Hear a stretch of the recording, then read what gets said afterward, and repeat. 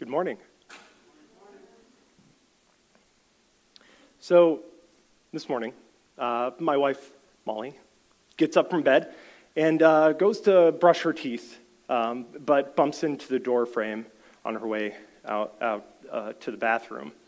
She then is in the bathroom, is fumbling for the edge of the mirror, and finally finds it and is able to get it open, and knocks around in the medicine cabinet for a bit and finds what she thinks is her toothbrush. It's like an orangish blur, and she sort of pulls it out and gets the toothpaste and puts just way too much toothpaste on it. Finally is able to brush her teeth and makes her way down most of the stairs and then trips down the rest.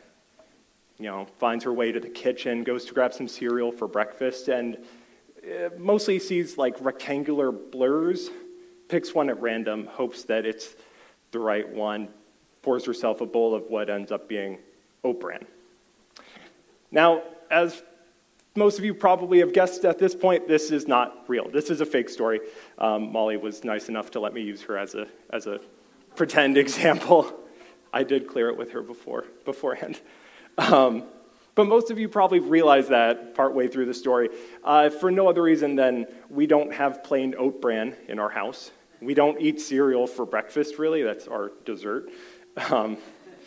But most of all, because Molly wouldn't do these things. Not all of them in a row, at least. Molly isn't especially uncoordinated or anything, especially not to make all of this a reality. But she does need glasses. We could see some of these things happen if one day she either forgot her glasses or maybe just decided, I don't need them today. You see, naturally her eyesight isn't that great, and if she were to go without glasses, she wouldn't be able to really make out the details of anything more than a couple feet from her face. Anything further away might as well be cotton candy. So you can see that her glasses are really important, and that has to kind of make us wonder if this is what life would be like without glasses, how could we ever forget them? So this morning we're going to be looking at 2 Peter 1, verses 3 through 11. Go ahead and open in your Bibles. You can read along with me. Make sure I get this right. Again, it's going to be 2 Peter chapter 1, verses 3 through 11. Here we have Peter writing a letter to the church at large. And we're likely in his final days. If you look a little bit past the passage that we're going to be reading today, you can see evidence for that. Our best guess is actually that Peter wrote this letter from a Roman prison while probably awaiting execution. He didn't have much time left. And this is the opening of the last letter that we have from him. And I'm going to be reading from the ESV translation. His divine power has granted to us all things that pertain to life and godliness, through the knowledge of him who called us to his own glory and excellence, by which he has granted to us his precious and very great promises, so that through them you may become partakers of the divine nature, having escaped from the corruption that is in this world because of sinful desire. For this very reason, make every effort to supplement your faith with virtue, and virtue with knowledge, and knowledge with self-control, and self-control with steadfastness, and steadfastness with godliness, and godliness with brotherly affection, and brotherly affection with love. For if these qualities are yours and are increasing, they keep you from being ineffective or unfruitful in the knowledge of our Lord Jesus Christ. For whoever lacks these qualities is so nearsighted that he is blind, having forgotten that he was cleansed of his former sins. Therefore, brothers, be all the more diligent to confirm your calling and election. For if you practice these qualities, you will never fall. For in this way, there will be richly provided for you an entrance into the kingdom of our Lord and Savior, Jesus Christ. So here we have Peter, in some of his final words to the church, is encouraging them to live as most of us already know how to live. But if we already know it, why write a letter? Why spend some of your precious last words telling people what they already know. Peter's words haven't survived this long as a testament to redundancy, as a tribute to telling people what they already know. Peter obviously sees something that we might not see. He sees that people are not living these virtues. I know, this is shocking. How can you possibly look at the world and not think that everyone out there is living as having love as a core tenet of their character? But Peter has seen that God has given us promises and gifts, allowing us to partake in his divine nature, and yet somehow we don't accept them. Peter knows how bad our eyesight is, and he's trying to remind us where our glasses are. You see, here we are during Peter's writing, hundreds of years after the founding of Judaism. Those initial covenants were provided to the Israelites, and in those covenants, God has promised them that they would be his people and that they would walk with him. That he would protect them, and by keeping his commandments, they would receive his favor. They were always considered to be set apart by God, and they were his representatives to everyone here on earth. God granted those promises to the Israelites not because they were such a wonderful and moral people group. God granted them those promises because of, as it says in verse 3, his own glory and excellence. As bizarre as it might seem to us, God chose the Israelites because God wanted to, and he saw that it was for the best. This is really hard for us to understand and get in our heads sometimes, but it's one of the problems that we end up facing by not being omniscient and timeless beings. We really ought to get used to it. But in the New Testament, with the coming and sacrifice of Jesus, we too were guaranteed those promises. We received those promises saying that we are now a part of God's chosen people. Although, like the Israelites, this is not for anything that we've done. This isn't anything that we've deserved. God hasn't selected the best people here on earth to be in his kingdom, no offense, but he has selected them. Through the sacrifice Christ gave and our acceptance of him as a Savior, we are joined into God's family. God has sent his Son as an invitation to us so that we could fully worship him and be closer to him. Verse 3 even tells us that God has given us all things that pertain to life and godliness. All of those things that we need to live a godly life. God has already given them to us. It's like taking an open book test. We've already been given the answers. We have them right here in front of us. He's given us an opportunity, and often we don't really see what he offers.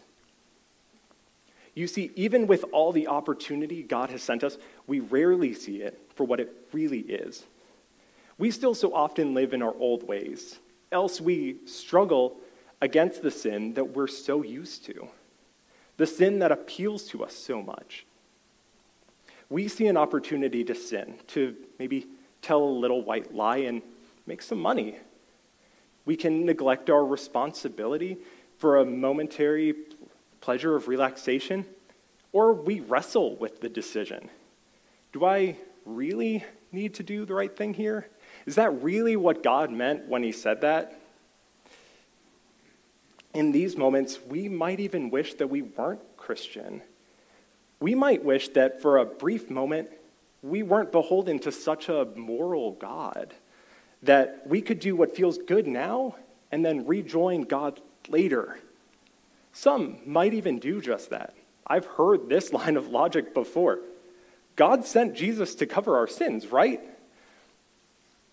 The Bible even says that we are going to sin. In Romans 3:23, it says, "For all have sinned and fall short of the glory of God." If the Bible says it, why even resist? Why not just dive into sin and accept Jesus' gracious forgiveness? Well, thankfully, Paul even saw that line of logic almost 2,000 years ago and says in Romans 6:1-2, "What should we say then? Are we to continue in sin that grace may abound? By no means. How can we who died in sin still live in it? We value our freedom so highly. The freedom as people to choose to do whatever makes us feel good, whatever fleeting pleasure we find moment to moment. We focus so intently on these pleasures that we might even lose sight of what God has given to us. This insistence on sinning really highlights our priorities in life. Our selfishness is so inherent that we first often ask ourselves what we want. We hear a fellow believer might need help, but first we ask if we feel up to it. If we're really good people, then we might even consider if they need it. If our church family is really in need, then maybe we will help. How often is it, though, that we ask ourselves what God wants us to do in that situation? What is his will for us? How often do we consider what the best course of action is to take so that we can reflect his divine nature? Do we consider what God has done for us and the plans that he has provided? Even if our actions are in line with what God has asked of us, what of our motives? Are our hearts reflecting the character of God that God has made available to us? What then should we do? How can we live as God wants us to live? Thankfully, Peter has seen our need, and with God's intervention, knew to write this letter. What initially may have seemed so obvious, we see is something we forget at every available turn. So, he gives us a list of character traits to foster in our lives in verses 5 through 7. Peter writes about these attributes for us to improve on. Parts of the moral perfection and divine nature God allows us to partake in. Now, even though these are set up in a way that it might sound ordered to us, or like each one is dependent on the last one, I don't think that's what Peter is getting at. I don't think that we have to have knowledge in order to have self-control, even though it could be useful. Really, this is just a good way of showing these traits and emphasizing each one. You don't mention something twice in a row consecutively over 8 different attributes without wanting each one to be important. Starting this list, we have faith or faithfulness in and to the Lord. We're called to be his first and his only. For all of our actions and steps need to be taken for his glory. From our waking to our sleep, our first priority needs to be to God. God has exemplified his faithfulness throughout the Bible, starting with Adam and Eve as they turned their backs on God, throughout the history of the Israelites, as time and time again they went against God's commands.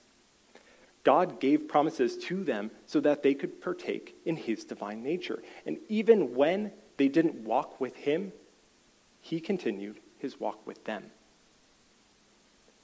Virtue, or goodness, as some translations might have it, we think of as moral excellence, a commitment to doing what we see as right and honest and just.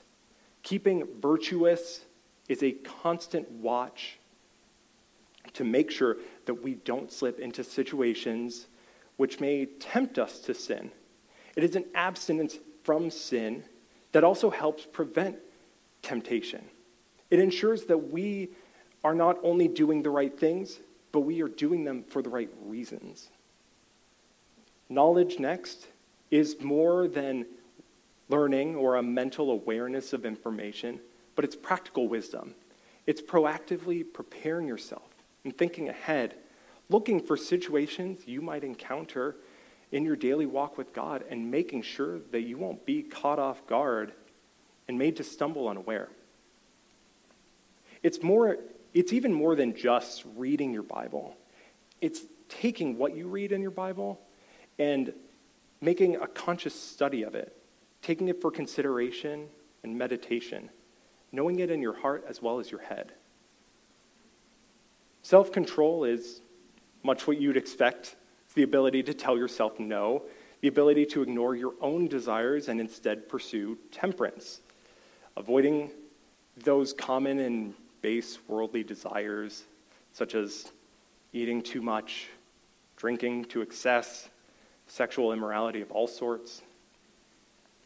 Steadfastness is probably best revealed in the book of Job. Seeing his endurance not so much through physical contest, but through spiritual turmoil.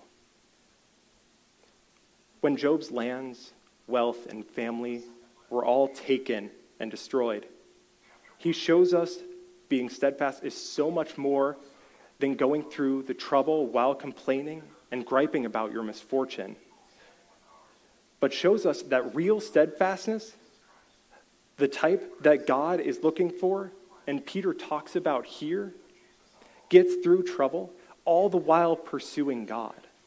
He didn't let his friends or wife convince him to give up or that he had done something he hadn't. He didn't lie to himself and take the easy way out. He held firm, worshiping God and holding fast to the character that God looks for in his people.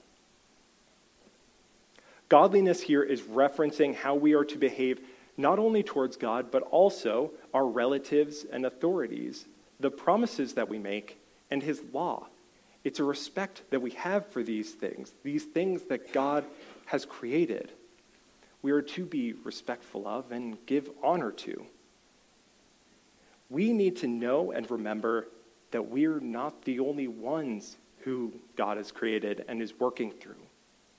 Everything in this world, and even the world itself, is God's, and we are just stewards of it. We need to treat everyone in that context. We need to remember that they are under his wing as much as we are. Brotherly affection can be thought of as the love that you have for your family. For us, though, this context goes beyond our physical blood relatives and impacts our entire Christian family, those in our church and those outside of it. We are called to love our brothers and sisters in Christ as much as we love our own siblings, even though for some of us, I should maybe say more than our own siblings. At the time that this letter was written, a lot of the pagans even mocked early Christians for the familial love they showed for one another. They thought it embarrassing that Christians would show so much favor outside of their own household. Christ has tied us together as a new family, born again in him. We've all been made new by his grace. And with that in mind, shouldn't it be easy for us to think of ourselves and each other as a family? Even though our lives and backgrounds sometimes make it difficult for us to feel like we can connect with each other and find ways that we can find similarity and find common ground to talk about. At some level, we've all come from the same place.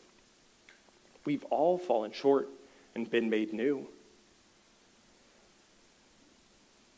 Been made whole by God and experienced his wonderful kindness to adopt us into his family.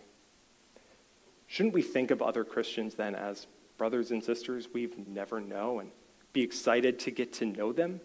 Be excited that we might discover them? We should be excited to hear about their lives and excited to tell them about our own, eager that we can grow closer and a better connected family. Finally, the last attribute in this list is love. This is the often talked about agape love that God has for us. And here we are instructed that we uphold this love as a virtue.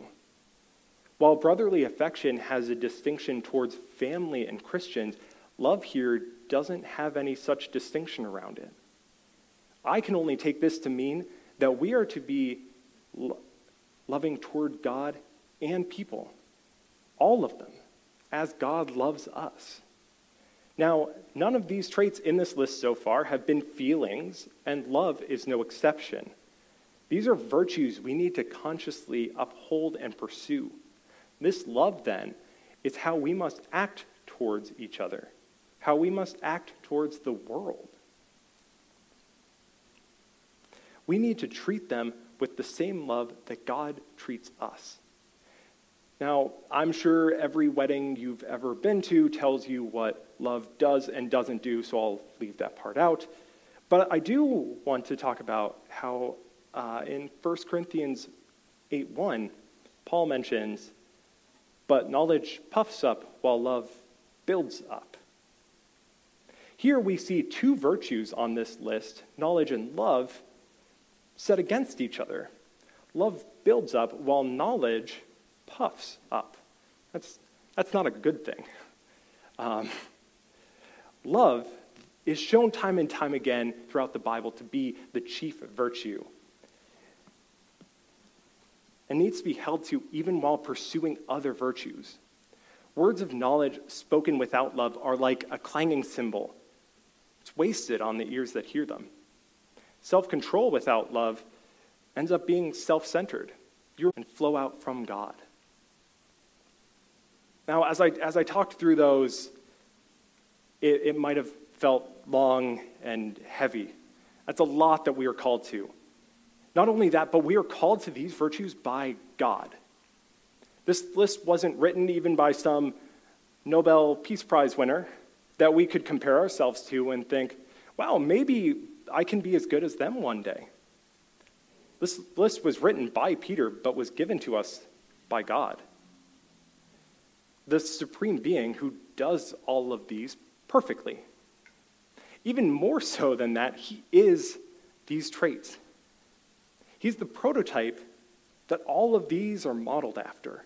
Virtue is only virtue because God is virtuous. Without God as the baseline, none of these means anything. God is these traits, and he then created us in his image. Yet, we don't do everything we can to mirror them. In fact, usually when we really need to display self-control or steadfastness or even brotherly affection, we balk and complain, and we run from the task. You see, we're not so nearsighted that we forget we can sin and be forgiven, even though we are. We're not even so nearsighted that we forgot that God has already paid our debt, even though he has. You see, we're so nearsighted that we forget that we've been cleansed of our initial sin, that we no longer need to sin or are bound to sin, that we are able to grow and abound in these divine qualities, in this character that God has designed for us, and that we can partake in God's divine nature, in his moral perfection. You see, we focus so much of our lives on avoiding sin and worrying on what we might miss out on, as if by putting on these glasses and seeing everything clearly, we might not notice something that's right in front of us, that the sin might be the most important thing in the world around us. We've all heard the hypothetical question, I'm sure, what if a man sins for his whole life? He lies to his wife, he cheats on his taxes, he steals from those in need, and lives in the world for all his time until he lays on his deathbed. And then he realizes, I should accept Jesus as Savior. He does that and then dies. Does he get to go to heaven? People ask that question jealously. We all secretly harbor this desire to be morally repugnant, to be awful people until the moment that we die and then accept Jesus and die. That's how we cheat the system, right? That's what we all think a little bit. We think that if we can do that, we get to live how we want to in this life and in the next. That is our nearsightedness. That perspective that looks so hopeful at these few years that we have on earth, that perspective that only has immediacy in focus. Only this world. We're so focused on what's 6 inches away from our face that we proclaim we don't need these glasses, throw them down to the ground. We ignore the greater purpose that God has tried to show us. We've all had these moments where we've felt God move in our lives, where we've seen him answer our prayers, even if it was just during the moment of our conversion. We've all had times where God has done something for us, and we knew it. And in those moments, we're fearless. We know our Heavenly Father sees and hears us and are so ready to do whatever it takes to serve him. And yet, so often, our eyes cling to the life we see every day. Of course they do. We're basically babies. We don't have object permanence when it comes to the spiritual realm. We experience God, see him answer our prayers, hear him speak to us during meditation, feel him move in us while we are in prayer and devotions, and then the next day, focus our whole minds on what's for dinner. Or maybe sports or something cooler. I don't know about you. I mostly think about what I'm having for dinner that night. We're so quick, though, to forget those things that God has done for us. But we have to remember them.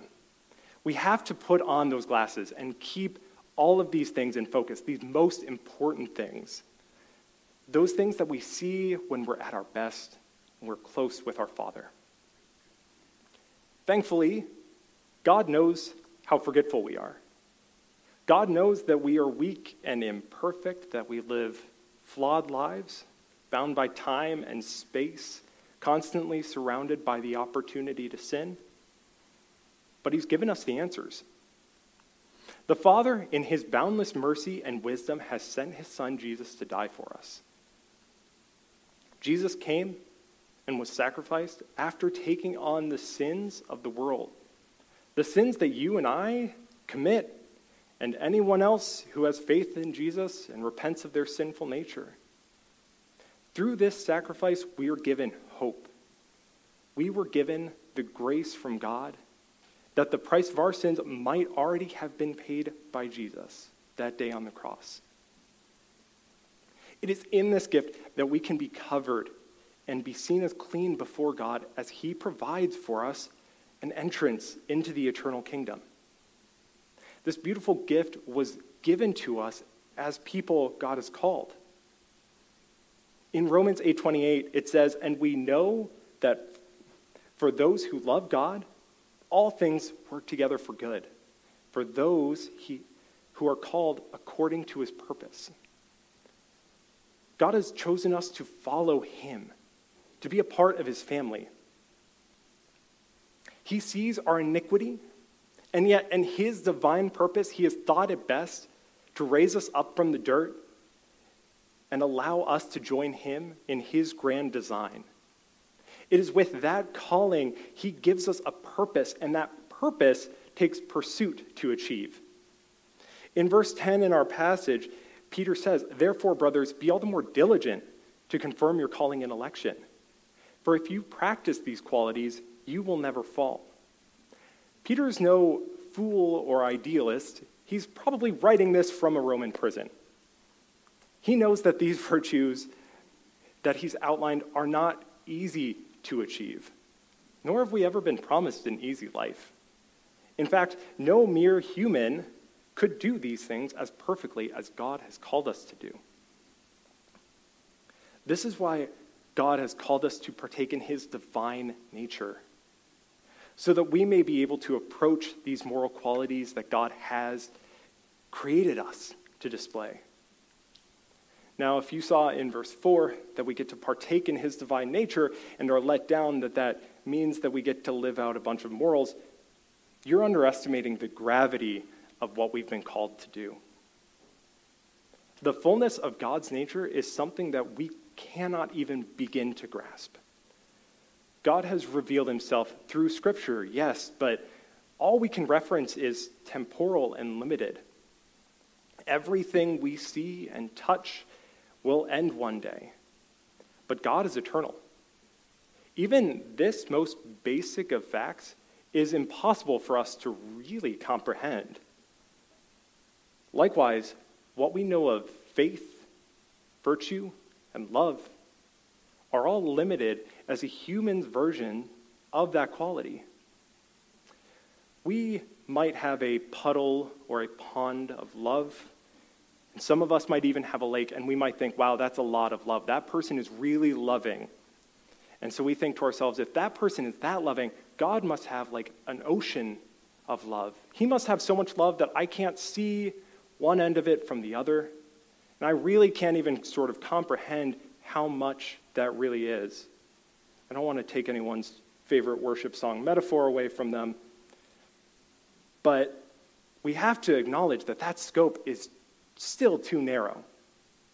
God's love fills the universe. His faith, virtue, justice, grace, and everything he is beyond even a universal scale. It existed before the universe began and exists outside of it. It's beyond what we have the capacity to reason. When we imagine his love filling the world, we need to remember that the extent of it is beyond even that. It's beyond anything we can think of. That's the scope of God's divine nature. That's why Peter doesn't say that God has given us his divine nature. How could we possibly have it? But we can partake in it. We can bask in the slimmest drop and know no bounds. The divine nature that God has called us to is such a vast amount of knowledge and self-control and godliness that true recognition of what that might mean, we can't help but eagerly partake. If anything, we may feel overwhelmed at the transformation that God is promising.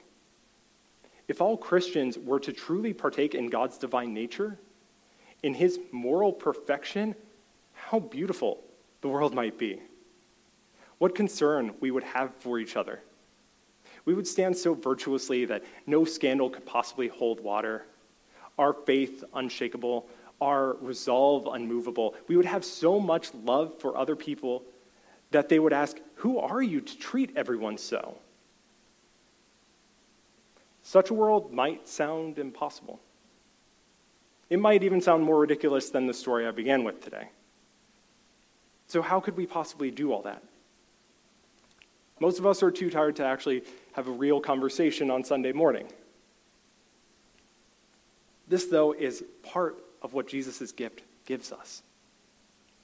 Not only did he give himself for our sins, but he also sent the Holy Spirit to live within us.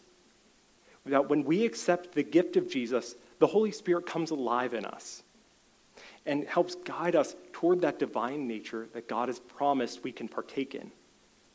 With the Holy Spirit, we can pursue these qualities more fervently and make real progress toward them.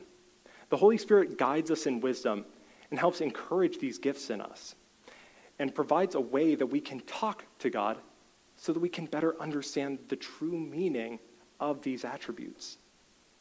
With God, we are able to walk in these qualities and live them out, confirming our calling and election in doing so. When we are in good standing with God, these qualities will ensure that we are on the right path. God has a purpose for us. As long as we practice these virtues, we won't fall. We will succeed in the purposes that God has sent out for us. And we'll finish our lives holding fast to his promises, knowing we will see him in the end.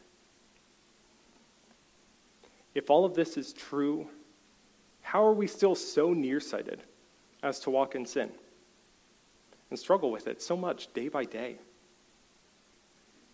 This might be a huge burden to some of us. The weight of our sin we might carry around like a huge stone. The depression of it making it difficult to continue to strive for God's will. Here again, we remember God even promises we will fall short. As tough as that might be to accept, take comfort at least in knowing he already sees what tomorrow will bring. He already knows all the sins you've ever committed and all the sins you will commit. He already knew that before inviting you to his family. In avoiding sin, something that might also help is a change in mindset. With all of our thoughts on this world, we often focus on either the momentary pleasures that we're missing out on because they're sinful, or we even focus on avoiding sin, putting all of our effort in running from sin. Along with this, we underestimate the kind of life that we might be living if we were to truly manifest these qualities, if we were to truly follow God's plan that he has for us. Our focus shouldn't be on running away from sin, worrying about the devil that might be behind us, but our focus has to be on the qualities God is calling us to. In doing so, we naturally avoid sin. We certainly shouldn't be looking at jealousy at the sinner who first meets God on their deathbed, that they're able to get away with so much in life. This man who has not been able to truly partake in the divine nature, the character that God has designed us to operate in, we should look at them sorrowfully, that they spent their lives without knowing the grace of God, without knowing the greater purpose that God might have had for them had they only known him sooner. We can't spend our whole lives avoiding sin. By focusing on it so intently, we drive ourselves to it.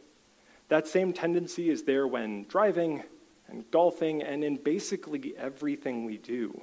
Our mindset and focus determines where we drift. If we think about it desperately and we wish that we could deceive for gain or take lustful looks as long as we don't do anything about it, we drive ourselves into sin. We allow temptation to take over our minds, and with our minds taken, it's only a short time before our bodies follow. We take off our glasses, tell ourselves that the only thing that matters is 5 inches from our nose, and disregard the rest of the world. We need to keep God in perspective, eternity in perspective. We need to keep his greater purpose for us and his activity in our lives in perspective. Another way we can do this is by keeping a journal of prayer, words that God has spoken to us, and things he has done in our lives. With this, we can better remind ourselves of what God has done for us. And that way, when he feels distant, when sin is overwhelming our focus, we can remind ourselves of what he has done. And in this way, we can be encouraged to live in that divine nature. We need to look at each of these qualities: faith, virtue, knowledge, self-control, steadfastness, godliness, brotherly affection, and love, and see them for what they really are: a way to grow closer to God, a way to experience him more fully. We shouldn't be jealous of those who are able to go through life without manifesting these, but should be thrilled that we have the opportunity to do so, to live these qualities and experience them ourselves, to live in the way that God has designed for us. That even though all have been created in the image of God, we have the opportunity to act in his image as well. God is our creator. He designed us for a purpose. And I can't imagine that he would design us for a purpose and then give us the wrong instructions on how to reach it. He has told us how we can live better, how we can experience his divine nature more fully, how we can be effective and fruitful. These deserve our focus, these qualities. So much more than a sin that might satisfy us for an evening. These will allow us to live our lives to the fullest, to live our lives in such a way that the creator of the universe intended for us. God knows the extent of the galaxy and the smallest particle we've discovered. He set every atom spinning in motion, as well as the arms of the galaxy. He is at the root of civilizations and intelligence. He causes music and beauty. This divine being designs sunsets from the clouds, paints flowers out of petals, and he has a plan for you. He has orchestrated the world to this moment that you, in your exact personality, characteristics along with him would do exactly what you need to continue his plan. If all the earth declares the glory of God, shouldn't our actions do the same? Let's pray. Lord, we thank you for your faithfulness in walking with us. As our focus lies on sin and those things around us, you are ever present and constant in our lives. You who want for nothing have still called it good that we would be your children. We pray that you help our focus, that our focus would be to run towards you and who you have called us to be, rather than running away from sin. We pray to be able to see you at work in our lives, and that you might make these qualities abound in us. That we as your people would be marked with these qualities, and that those that see us would know us to be different for the lives that we lead in you. That we would be able to partake in your divine nature and that it would overflow. That we would not be able to hide our love and affection for you, and that through us the world might come to know who you are and the wonder that a life with you really is. Amen.